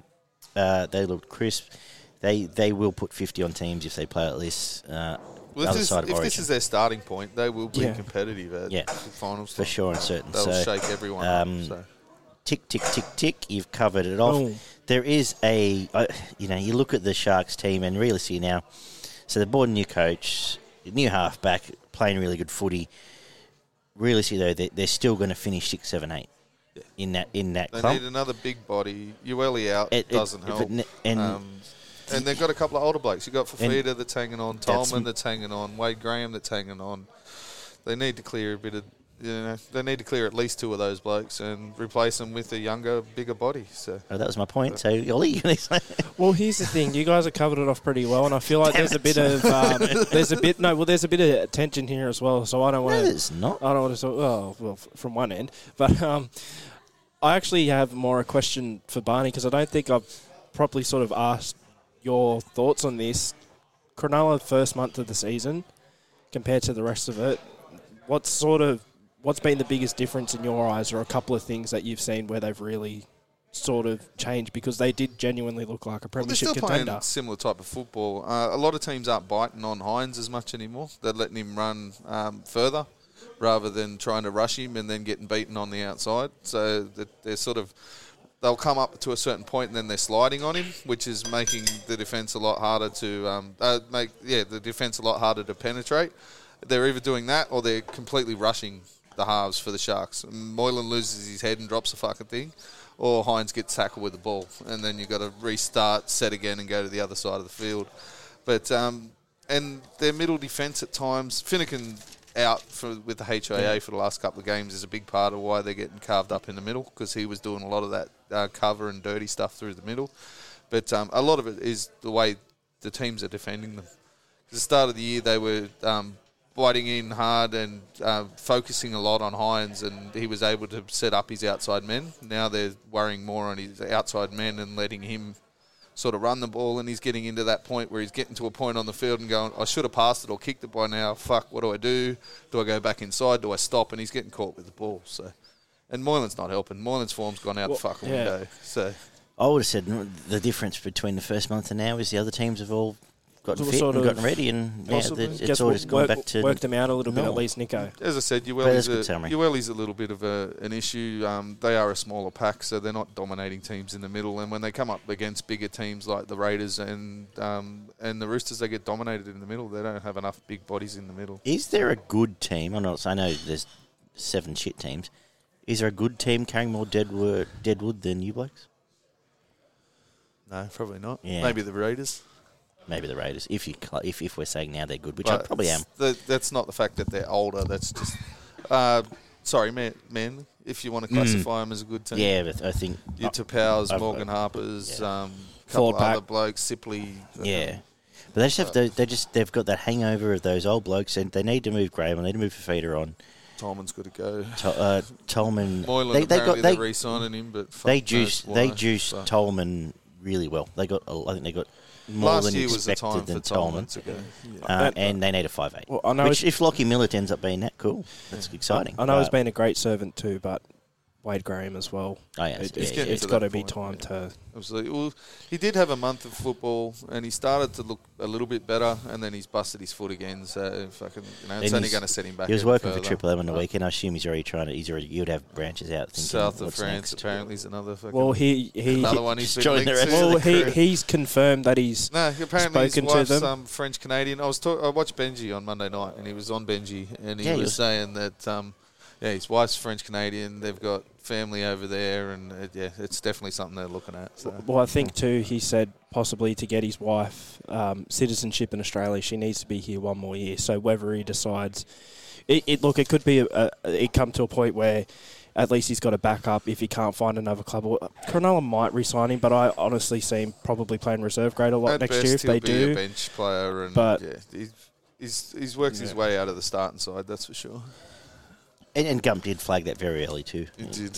Kudos to him. 3 to Teddy, 2 to Manu, 1 to either McGuinness, Tupu, or Squiggle. I had Crichton for 2. Crichton's the Squiggle. I just thought he was fantastic. But, no, I agree. I'm harsh with him because I love him so much. And then I was between Manu and McGuinness for the 1. But 3 Teddy, give 2 to Manu. And then 2 to Crichton and 1 to Manu. Like I said, I just downplayed Crichton because of my rose-coloured glasses. McGuinness was fantastic as well. Honourable mention. Absolutely. 34-24, Dragons defeated the Bulldogs at Belmore.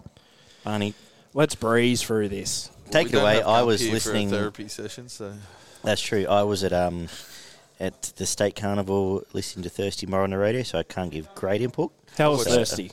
It's fantastic. He's a very good caller. Thirsty in the big man. I am quite thirsty, yes. Yeah, he's very good. 4 tries to the Dogs, 6 to the Dragons. And Dan Ganane was very good in the first half of the Eels game too. So kudos to all of those radio commentary folk. 3 out of 4 conversions for the Dogs, 5 out of 6 for the Dragons, 1 out of 1 penalty attempts for the Dogs, 81% completion, played 77%, 31 out of 38 sets, played 27 out of 35, 7 line breaks to 6, 32 tackle busts, played 27, 14 offloads for the Dogs, 4 for the Dragons, 2 forced dropouts to 0, 318 tackles for the Dogs, 296 for the Dragons, 2 ruck infringements against the Dragons, 1 inside the 10 against 2 for the Dragons. 3 penalties conceded to 6, 11 errors to 10. Jeremy Marshall-King made 43 tackles. Jack DeBellin made 33. Thompson with 135 running metres and Ramsey with 146. Burton and Shoup both missed 4 tackles. Molo missed 5 and made 17. Lomax missed 4 and made 7.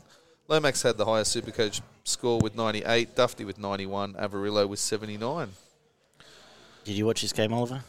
Yes, I did, and I thought the weird thing that sort of stood out to me was that I thought Aaron Woods probably just about had his best performance in a Dragons jersey. Right. He must still have some vengeance against the Bulldogs for that god-awful stint he had at the club. But honestly, it's sort of the same story for me with the Dragons as it's been every week. And you know what? They're a team that's got points in them. A lot of the points come through that 2 to 5.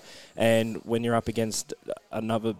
well, probably the poorest team in the competition, it's probably going to be high scoring, and that's who you're going to be relying on a lot. The only other thing I'll sort of take away is the Dragons are now 9th, which surprises me because I don't think they're that good. But it's just they're a bit of a weird... They win a few games you sort of don't expect. They lose ones where you're probably just tipping them to win. They're a bit of an unknown at the moment. I'd say probably not top 8, but... If I was a Dragons fan... right now in life, I'd be pretty happy. Well, it's a tick so far, but slightly more out of their squad than they can. I think Hook's doing a good job. They're getting close to their best. They're good. And if realistically, this team was always going to be at best 8th, and if they finish 8th, they've done really good. They've done a good job. I don't know. In a lot of the performances as well, even when they win, it's just not consistently great. And I know we say that about a few teams, but there have been some games where they've been relatively poor, I'd say, across the board and still won. And I don't know, put it this way, I don't know if there have been that many relatively poor performances that have resulted in a win. And again, the Dragons are probably, I'd have to go back and look at their draw, but maybe they've had a bit more of a favourable draw, something like that. But yeah, I don't know. But there is definitely positives there, but there's a bit of baggage. You bring up baggage as well, I think, at that club. But at the moment, the positives are sort of out. They're doing enough. Well, you're not going to see, I don't think you're going to see them blow away anyone. Many, if any, teams anyone in the competition, which is a big difference between the teams that are in, that top 6 bracket. Yeah. They're going to beat some teams really well, but the Dragons just don't seem to, unless like Ravalawa, Lomax both fire at the same time as Asuli, and they do, but it's going to happen once in a blue moon. They're a bit of a plotters team. But they do hang tough. They've got your blokes like DeBellin and Sims that do a lot of grafting work in the middle, but they just don't seem to have that class edge that some of the better teams have. I thought it was a pretty entertaining game of footy, although the skill and execution wasn't at a high level, but it was tough and competitive. So the Dogs have got a big issue with their defence. They get stripped way too easy on the edges, and it's always because either they're rushing up too early or they're being too passive. They can't seem to find that in between where they're either shooting out of the line and overshooting and leaving gaps, or that they sit back way too much and then get beaten back on an inside shoulder. At the very start of the game, it was quite glaring to see the way that they were just jamming in way too early and leaving space on the wings, and they got stripped out wide. And then later in the game, especially in and around the ruck, not the A defender, he sits back on the line, but the B defender rushes out and leaves a massive gap in and behind the ruck. And the Dragons went in there 2 and 3 times. I think they may have only got 1 try out of it, but they made a shit ton of metres back up through the middle of the field because the outside man was shooting way too far up.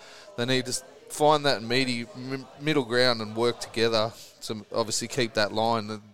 It's a big part of the game, and it gets overlooked, especially with the poorer teams. But that's basically why they got beaten in this game. They did put in, and they were going all right. Dufty had his best game in attack for a long time, and they were targeting Hunt and Sully, who do have a bit of a defensive problem there. That gap in between those two guys has led to a lot of points this year, and they need to work a little bit better together. But Dogs' pack was better than the Dragons as a whole. I thought the majority of them were quite good, and their halves and backs were just as good as the Dragons. It's just the defensive initiative. Blah, blah, blah, blah, blah. It's just their defence that gets them beaten week after week, especially when they score 24 points. They haven't been able to score 24 points all year. They have their best game in attack, and then they leak 34, and it's just because they're not working together. Something that obviously the next coach needs to work on. But the Dragons bench offered a little bit more than the Dogs, but Vaughan and Thompson were decent. Jeremy Marshall-King, he seems to have a good game and then an average one, but he was good in this one. Averillo looked like their most potent attacking weapon, which is a different story for the Dogs. And Dufty was getting in and around plays. He wanted to be there in this game. He was running really quick. He was setting up their attack, and now he's been dropped. So Julie fucked if I know what I'm talking about. Max King and Burton were the best 2 players for the Bulldogs, I thought. Woods, McCulloch and Bird were the Dragons' best forwards by a fair way.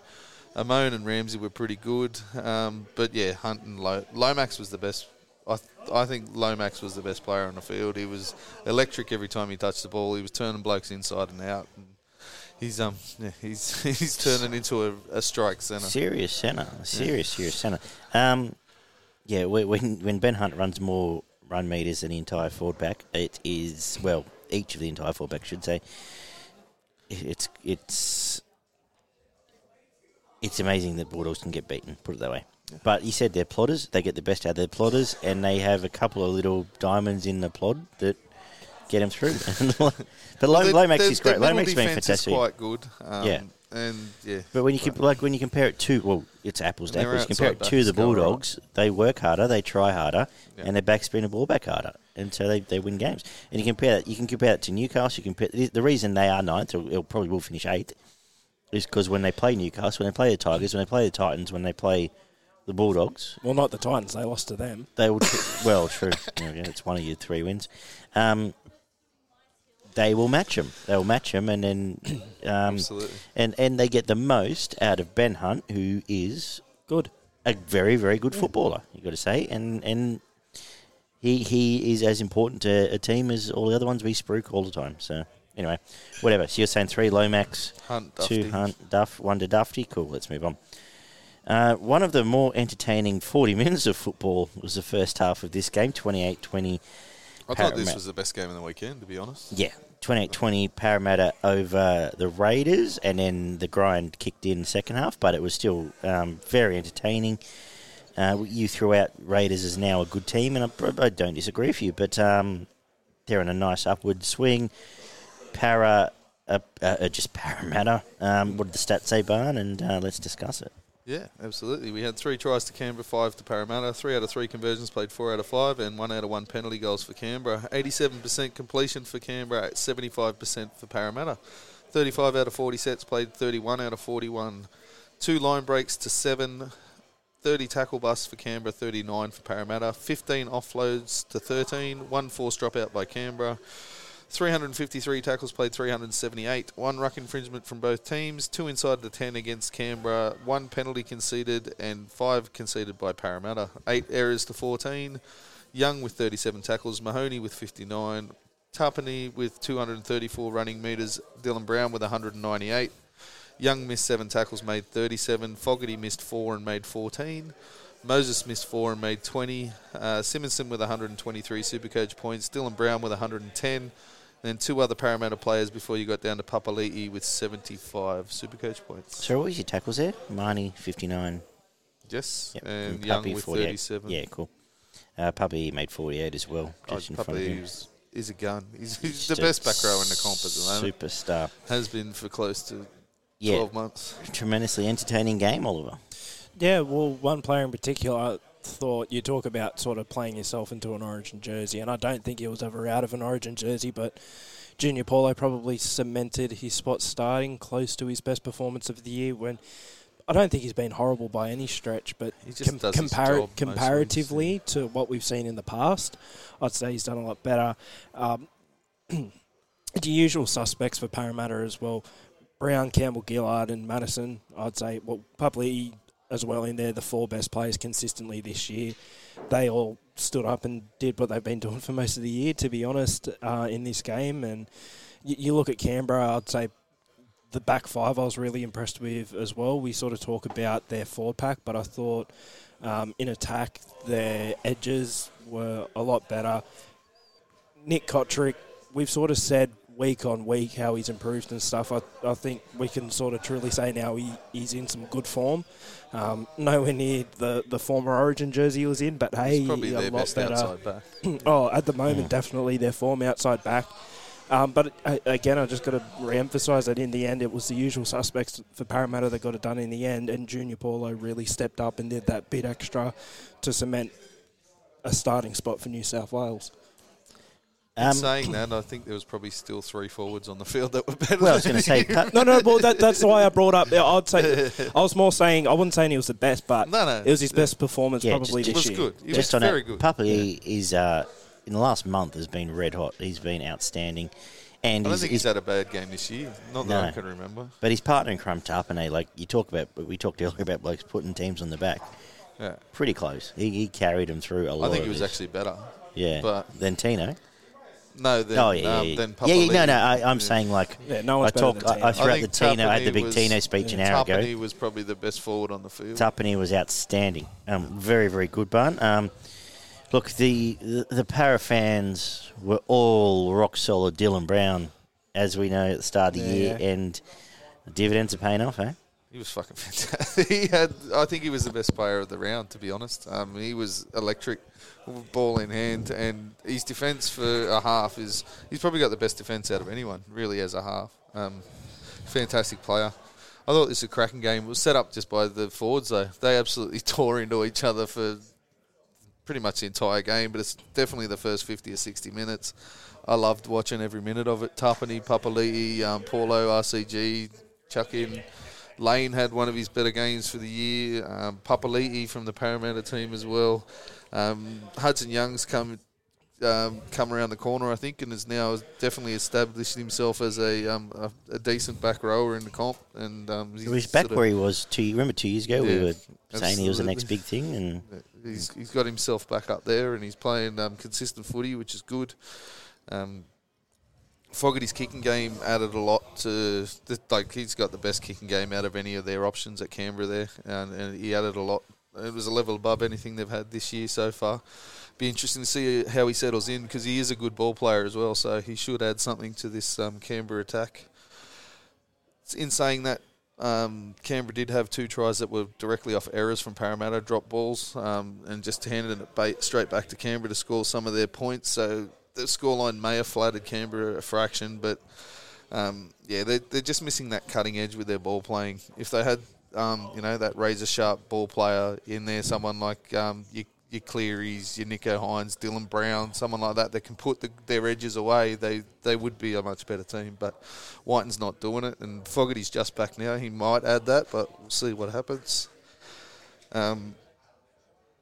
But their defence was solid, and that second phase was good, and that's positive signs for the Raiders going forward. So we'll see how they go there. But Parramatta's attack looked really good for big parts of this game. They got deeper than they have been. I love to see the backline set real deep. It just gives you more options where blokes can cut back inside, play short, play long, kick early if you need be, and it just gives you that 5 metre, head start. Like, you're hitting top pace when you're hitting their line. It makes a massive difference to the way a lot of teams play flat and direct at the line. And they were good. Parramatta were fantastic. We mentioned Dylan Brown. He was the best player on the field by 100 metres easily. He was fantastic. The Raiders' halves were okay. Whitehead was okay, but he's got some defensive issues, and I don't know where they go with him. I think another year with Whitehead's a bit of an issue, to be honest. He's now Graham Tolman territory.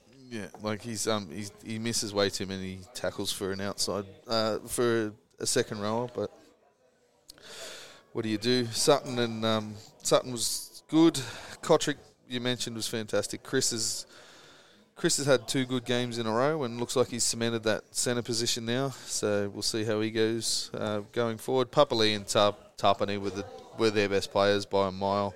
Penasini and Paulo were okay. I thought Reid and Moses added that structure and let them play, as I mentioned earlier in the Melbourne game, 2 passes from the hooker to the half and then out to the 6.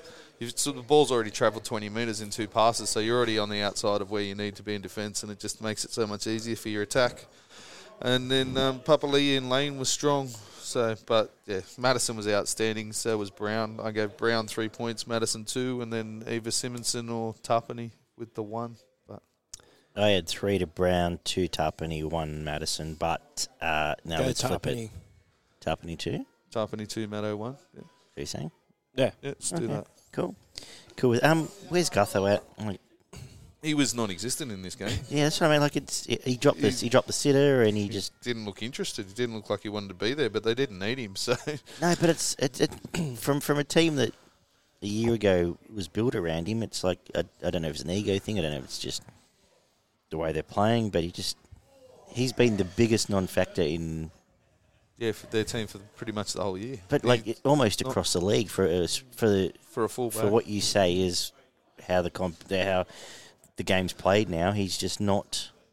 Out of respect for Gutherson, I'll give him the choice. You can either hand the crown to Dylan Brown or hand the crown to Papali'i, and they can be the king. He's basically just a catch pass man at the moment. Yeah. That's all they're using him as. And he did get a TA with the ball out to the wing, but just doesn't, for a bloke that was touching it as much as anyone. Putting people away, yeah. He's now just a catch link man. Yeah. Have we got a Braith this week, boys? Mine's Aiden Tolman. I already mentioned he looked absolutely lost in defence. He gets in the way in attack. He loves taking the ball on the fifth tackle and fucking hitting it up. I don't know what's going on. Such a dramatic drop-off because probably a month ago he was still at a decent standard, but the last 3 to 4 weeks he's gone from being a first grader to someone who doesn't deserve their job, in my opinion. But yeah, so for the first-timers, at the Braith is the old Pot Plan Award, but someone who... Well, they don't know what that is either if they're a first timer. Yeah, well, I'm about to explain it for fuck's sake, Oliver. Someone who is who somehow got into a job that they probably shouldn't be doing, getting paid probably too much for it. Ollie. I don't like going back to it, and I end up doing it every couple of weeks, but I've got to go Justin Holbrook. Like I can't think of anyone else. What about the roller coaster with him last year where we just said he can't coach? They came good and we're like, he's a genius, and now he's can't coach. He just can't coach. Can't coach. No, he's gone. I'm going to double down with you. David Fafita is a $1.2 million Braith. How that bloke's worth 1.2, honestly. Do we know how much Braith is on? I mean, he might probably be more. 1.25. But no, but like to come out in that second half and 2 runs for 1 metre. When you got blokes like fucking Papali'i from Parramatta running around for 100. What's he? I think he's on 175 at the moment at Parramatta. So because he took 600 at the Tigers. I know we brought it up before, but he's also got a player playing with him who's literally carrying the team and nearly in tears after he's only on 600, I think. Yeah, isn't he? nearly in tears after the game. I don't get, but then even not this 2 weeks ahead, does he sit in the dressing room and look Tino in the eye and then go, well, there's Mo. He also ran 200 metres. Yeah. Oh, I'd be scared of him. If had 7 tackle busts and scored a try. Yeah. But 300 Supercoach ran points. over 4 centres. Yeah, good. Have we got a slap? Oh, my slap this week is me. It's time to admit this relationship's toxic, and I am going to move on with myself. Right. From the Tigers.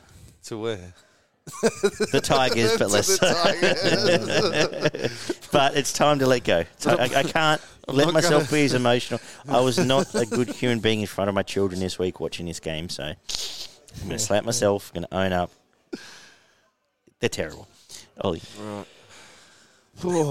That's a hard one to follow. You know what? I hate to double down, but it's the first thing that literally popped into my head. I'm gonna slap you as well for being so bullish on the Tigers this week. You'd nearly put your house How on them winning. How are they going to beat South? How's South going to beat the Tigers? Yeah, it's like I can't believe so many people have tipped South. I don't even have my the team that was in the grand final last year. I'm going to slap dumb players giving away 10 minute sin bins and costing their teams fucking wins. That double sin bin in the space of 10 minutes, and both of them were deserved for the Titans. And it cost them the game from basically an unlosable position. They went straight out the back door. This is a very Titans and Daggy-centric segment this week. Well, everything comes back to me at the end of the day. We know how it is. We've got our... Are we all just going to table? We're all going to salute Rabs? Well, Rabs is straight up. That's the slabs. First one. We're all going straight up slabs. Salute the great Ray Rabbits Warren.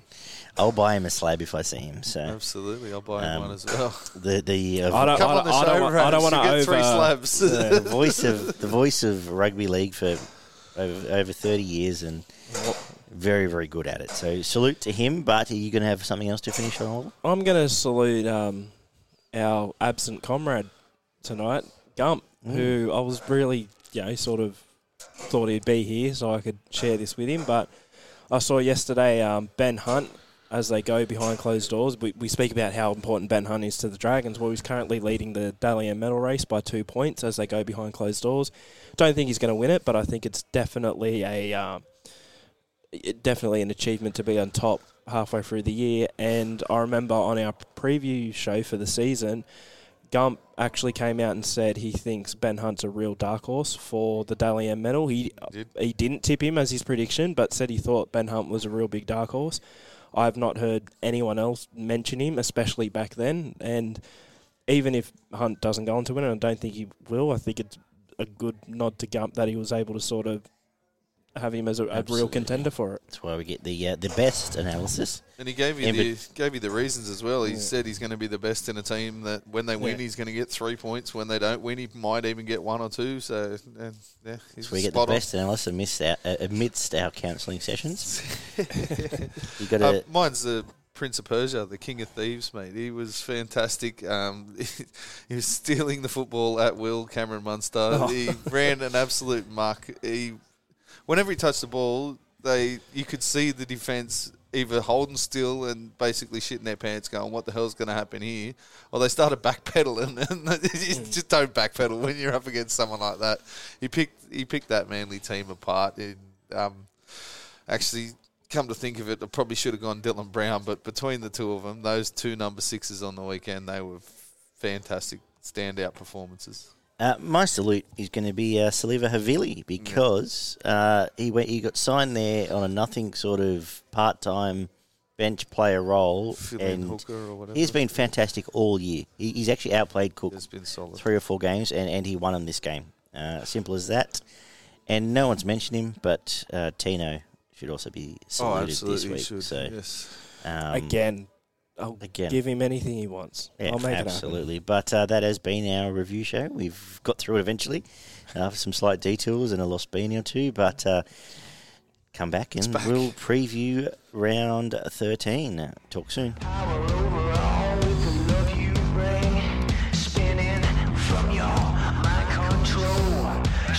It's back.